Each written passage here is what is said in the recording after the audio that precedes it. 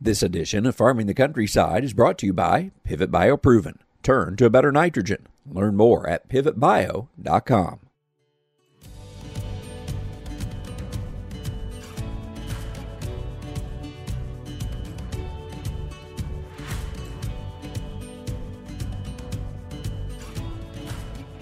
Welcome to Farming the Countryside. I'm Andrew McCrae. Land prices have advanced substantially over the past few years. Now, interest rates and input prices are on the rise. What impact is that having on the current land market? Are we at a price plateau? Is this the time to be a buyer or a seller? It's our topic for this week's Farming the Countryside, brought to you by Pivot Bio. When it comes to using nitrogen on my corn, the more predictable, the better. That's why I've used Pivot BioProven 40 on my corn for the past 2 seasons.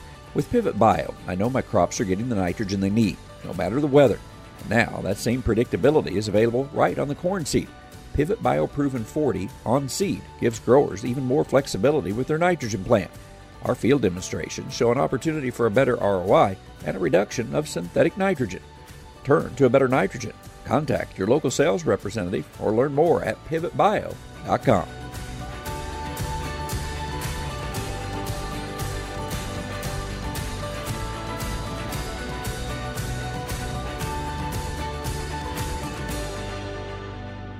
Rising interest rates are certainly making headlines these days. The moves are one of the tools the Fed is using to try to manage inflation. What impact are those moves having on long-term purchases such as land? Jason Burbidge, president of National Land Realty, is our guest this week. His company works with many buyers and sellers of farmland all across the country. I wanted to get his perspective on any changes he has seen in the market and where we might be headed. Is this the time to be a buyer, a seller, or simply on the sidelines? Any of those answers may be the right one. Here's his perspective. Jason Burbidge joins me. He is the president of National Land Realty. Jason, I know that you are down in the Carolinas, so hopefully you survived that hurricane without too much trouble down there. I'm also interested just about your company, National Land Realty. Perhaps you just want to begin by talking about where you are located and who all you serve with that business. Yeah, absolutely. I appreciate you having me. We're headquartered in Greenville, South Carolina. So we're away from the coast and really didn't get much of anything from the storm, fortunately, outside of a lot of rain. Our coastline got hammered pretty badly, and a lot of folks experienced a lot of flooding down there. So not as bad as Florida, but we're thankful nonetheless. So it's back to normal for us from that perspective. We do have an office down in Charleston, and those guys down there fared pretty well too. And what we do is we're a real estate brokerage company, and we specialize in primarily rural properties as well as some commercial development type deals, residential development, et cetera. We do some work in the solar field too. But the nuts and the bolts of what we do and the core aspect of things is rural land sales. And that can range from someone who's looking to buy a little homestead, a few acres to build a farm on, or a private residence, up to recreational farmland, investment type properties, timberland, you name it, around the country. And we're in 40 states around the country. We've got a heavy presence in the Southeast and in the Midwest, all the way out to California. So obviously farmland values have gone up over the past few years, and you may want to talk about how far you think we've advanced, but certainly we're in a time now with higher interest rates. What are you seeing as we move forward? Do we continue at the pace that we've been going? Do we simply slow the pace? Do we plateau? What are you experiencing now, and what are you looking at as we go forward? Well, thankfully, I'm going to use the word thankfully, we are seeing a plateau begin to happen. We're seeing this pace slow down.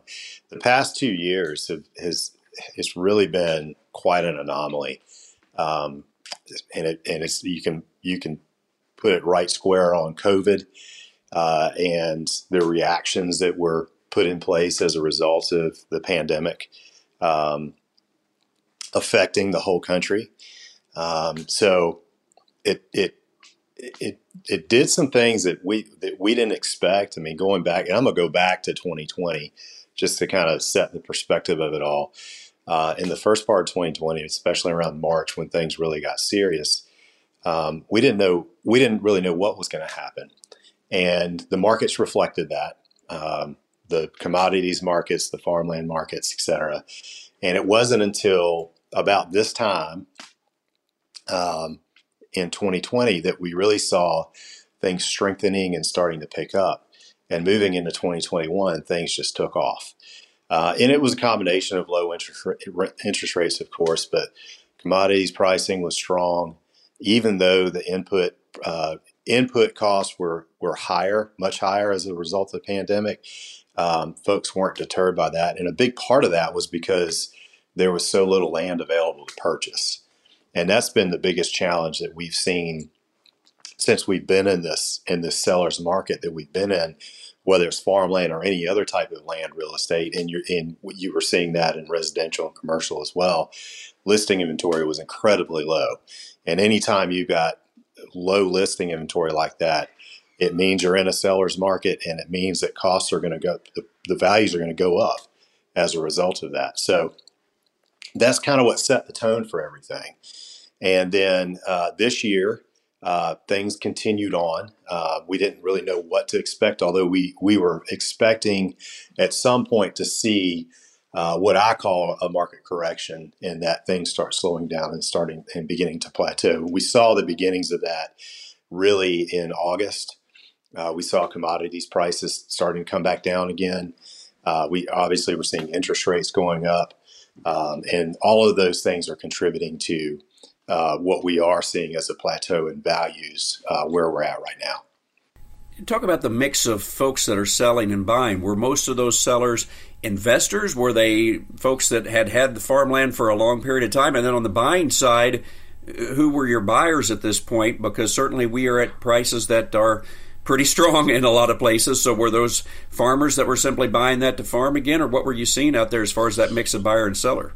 Sure. The sellers predominantly are folks who are at a place where they're, farming is not, owning land and farming it is not a part of the model anymore. And usually that's a generational thing where the next generation is not interested in farming the land. They may keep it and rent it. But if they do come on the market, it's because that's not even an option that they're interested in continuing at that point. So it's very much a generational aspect.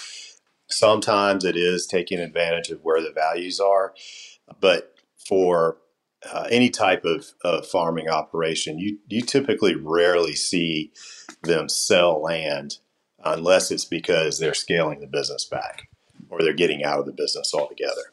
So that's another thing that leads to the aspect of not as much land being on the market.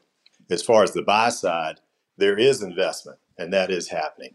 But that's a smaller fraction of who the buyers typically are, and those are existing farming operations who are have the capability and the cash on hand or the equity in their existing land to be able to acquire property when it comes on the market, and they're usually willing to buy it at whatever it takes because it's such a unique asset to be able to add to their portfolios.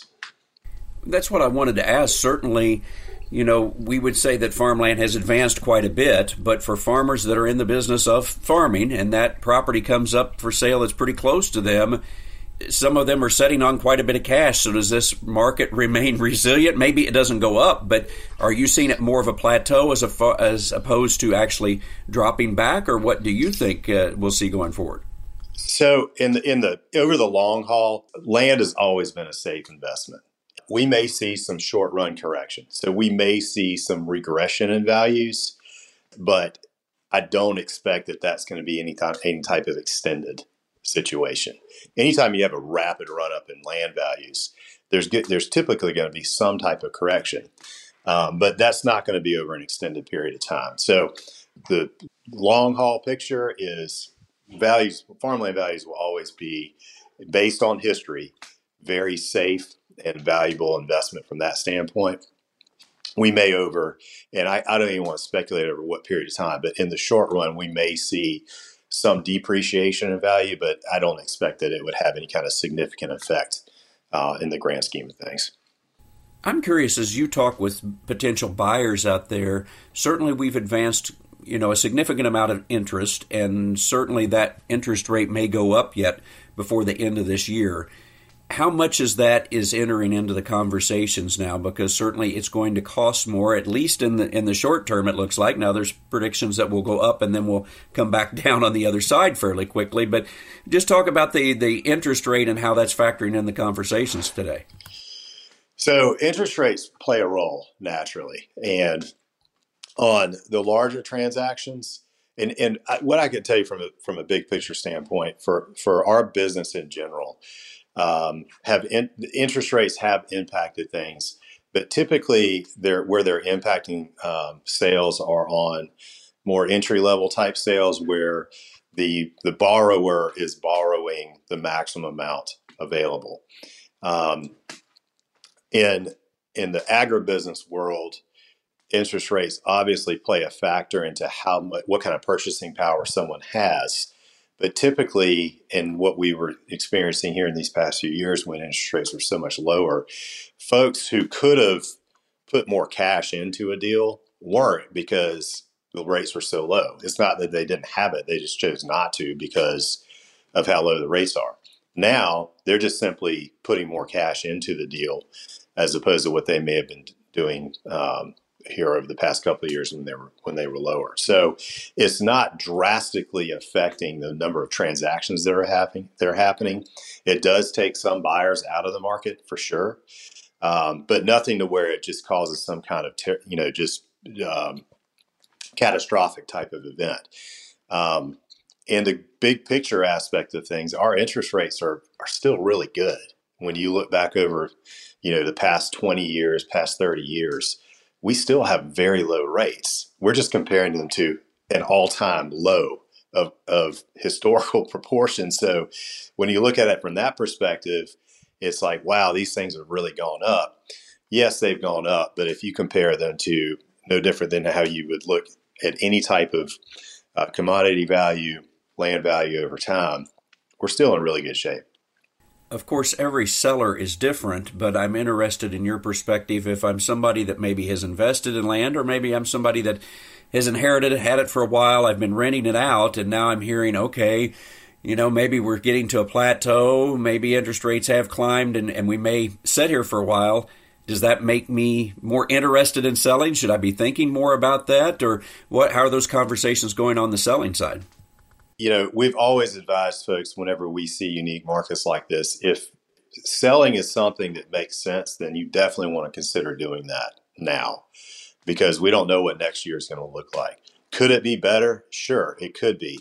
But it's dangerous to ride and try to time things perfectly from that standpoint because you could really miss out on an opportunity. And history has shown that time and time again. So anytime we're having discussions with folks about what their plans are for the property. If they're considering selling property and it's something that makes sense for them, what we walk through with them is, what are you going to do with whatever profit you take out of that sale? What's the potential opportunity loss if you don't take advantage of selling now and knowing what we could potentially get now?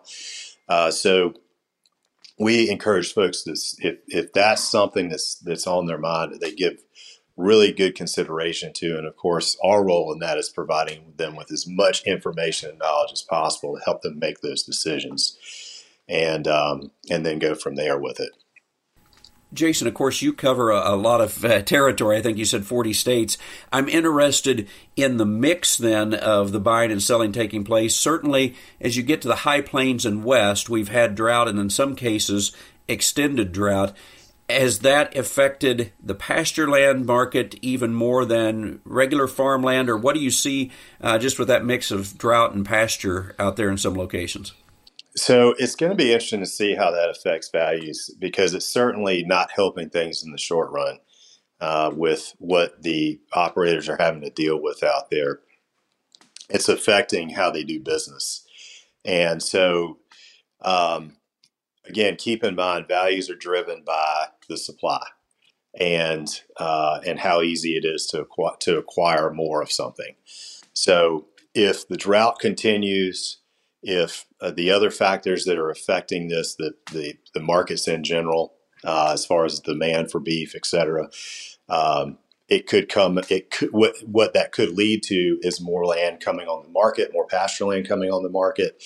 The more pasture land that's on the market is gonna impact where the values are with that. So the potential is that there could be some negative effects from that, especially if we start seeing operators getting out of the business. But there's really a lot of unknown with that right now. It's just something to really pay attention to. And it's, we started this conversation off talking about a hurricane.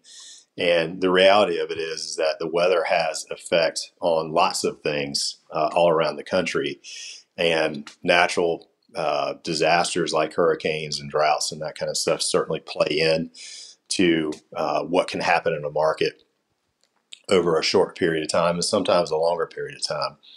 But I do want to come back to the fact that it impacts what folks do in the immediate time, as far as looking at land as an investment, especially when you're comparing it to other types of investment opportunities that are out there. From the historical aspect, it still is very stable. And the cool thing about this is you can go back and look at a 50-year history of land value, and you can focus specifically on farmland value. And the USDA does a great job of tracking this information. And you can see where the blips are. You can see where the dips are, and you can typically associate some type of event with that causes it, and then you see things go back up over a period of time. So it's a fascinating thing to study. Obviously, if you're in the middle of it, especially if it's negative, it's not so much. But it's certainly interesting to take a look at. You mentioned the blips in the market, and I know that how can you ever predict? But certainly, if you go back to the 80s, we remember a market that went up pretty significantly. Interest rates went up dramatically, and then land values at best, held at a plateau and really probably slid backwards, and it took us a while to get out of that. Is there really any reason, though, to think that that's where we're headed? I mean, certainly we don't have the interest rates we had in the 80s. Where we sit now, the commodity prices, while input prices are still high, commodity prices are still leaving some margin there. Any reason, if I'm a buyer and a farmer out there, to have concern, or what do you hear in the conversations that you're having with folks out there? I think it's prudent to have concern. I mean, I think that if you look at situations and without doing proper research and really being as informed as possible, and most importantly, doing it from an unbiased perspective, meaning that it's easy when we're looking to find an answer to something to go and search for the answers that we want to see.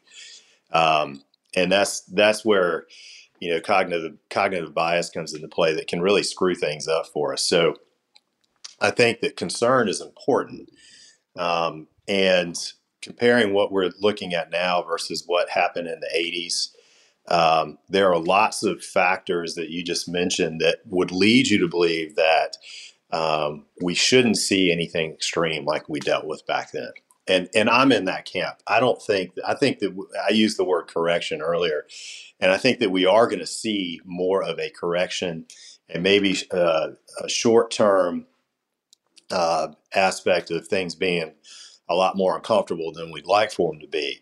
But I don't expect that this is going to be a drawn-out effect because of the fact that we're not seeing a perfect storm of problems approach, and that the interest rate rise that we're dealing with is controlled in that manner, and it's purposeful because we've identified the inflationary issues we've been dealing with to try to get that under control. So that all means that there will be some pain in the short run. And different folks are going to experience it in different ways. But if I'm an investor and I'm a buyer and I have an opportunity, and especially this is the most important thing to also consider in areas where opportunities don't come along very often, you have to really consider about the long run as far as what you're looking for, and really determine what kind of value that plays into it. If you are a short-term investor, if you're looking to pick something up that you're not going to keep for very long, that's a different answer. because there is a lot of unknown there. But if it's something that's going to factor into an operation that you've already got and the opportunities there, folks are still pulling the trigger, and we're still seeing that right now. So I think that in the grand scheme of things, we're going to be okay. We're going to be okay from that aspect, and we'll be able to get through this, and people will still be able to come out ahead in a lot of cases. Jason, before we run out of time, something you mentioned in your open with National Land Realty, that you deal with solar, and I'm interested for you to talk a little bit more about that, specifically because I think a lot of us out in farm country are having opportunities to do things with solar, but yet there's a lot of unknowns, I think, for us out there. I'm just interested in how your company is working with solar and what you see out there for opportunities in farm country. We see a lot of opportunity with solar, and our role and what we've been doing is we've got a platform that allows us to be able to identify properties that are suitable for solar development. And then we have solar developers whom we work with to help identify properties so that they can then acquire them, typically by lease, long-term lease, and then develop it into a solar farm. So with the government incentives that are out there, the fact that our country is again beginning to embrace more alternative resources, we see this as a great opportunity to provide other options for landowners, especially in these scenarios where we're talking about drought and that sort of thing, where if it presents the right situation for a landowner, if they're not interested in being an operator anymore, they're not interested in leasing their land to for farming or for pasture land or whatever, especially if they're in the midst of various challenges that may be going on, it is certainly something to consider. And it has the propensity to be very secure. The unknown with it is what happens, at the end of a 30-year lease. What happens next? And I don't know the answer to that. We don't know, of course, what it's going to look like when 30 years from now and these leases are coming up. Are they going to be renewed? What's going to happen next? What do the solar fields continue to look like? Although my feeling is that the whole aspect of solar development and renewable energy is going to continue to evolve for the better and grow for the better. So my opinion with all this is that it is a great alternative and will continue to have long-term benefits as long as it's done right and as long as it's not misused. So it's a fascinating industry. We've certainly enjoyed being a part of it and helping identify those properties that make great fits for this type of opportunity that's out there and creating additional income for our clients. Jason, we've covered a lot of ground for those that have been listening, and maybe it's about solar that we just covered or other aspects. How do they find out more about what you all do, or just more information about all that you do out there? Yeah, absolutely. It's the simplest thing is to go to nationalland.com. And that's the best place to start, and then you can go from there with it. And we'd be happy to be able to help in any way we can. Well, and it sounds like, to recap, that even though certainly times are always changing, and perhaps while land values are and maybe heading towards a plateau, it sounds like you're still pretty optimistic about agriculture and farming and what we have moving forward. Absolutely. Absolutely. I think it's just important to remember that life is always going to throw us a lot of unknowns and uncertainties. We're pretty resilient in the grand scheme of things, and we're pretty good at adapting and taking the steps necessary to keep moving forward when it's all said and done. And that's where I see us today. Jason, I appreciate the time. Absolutely. My pleasure. That's it for this week's show. Remember, you can hear all of our shows at farmingthecountryside.com, on many local radio stations, or on your favorite podcast platform. If you've not done so already, you can follow Farming the Countryside on Facebook, Instagram, and YouTube. We're always using those social media platforms to share more information, pictures, and videos during the week. I hope you'll connect with us. I'm Andrew McCrae. I'll catch you next time on Farming the Countryside.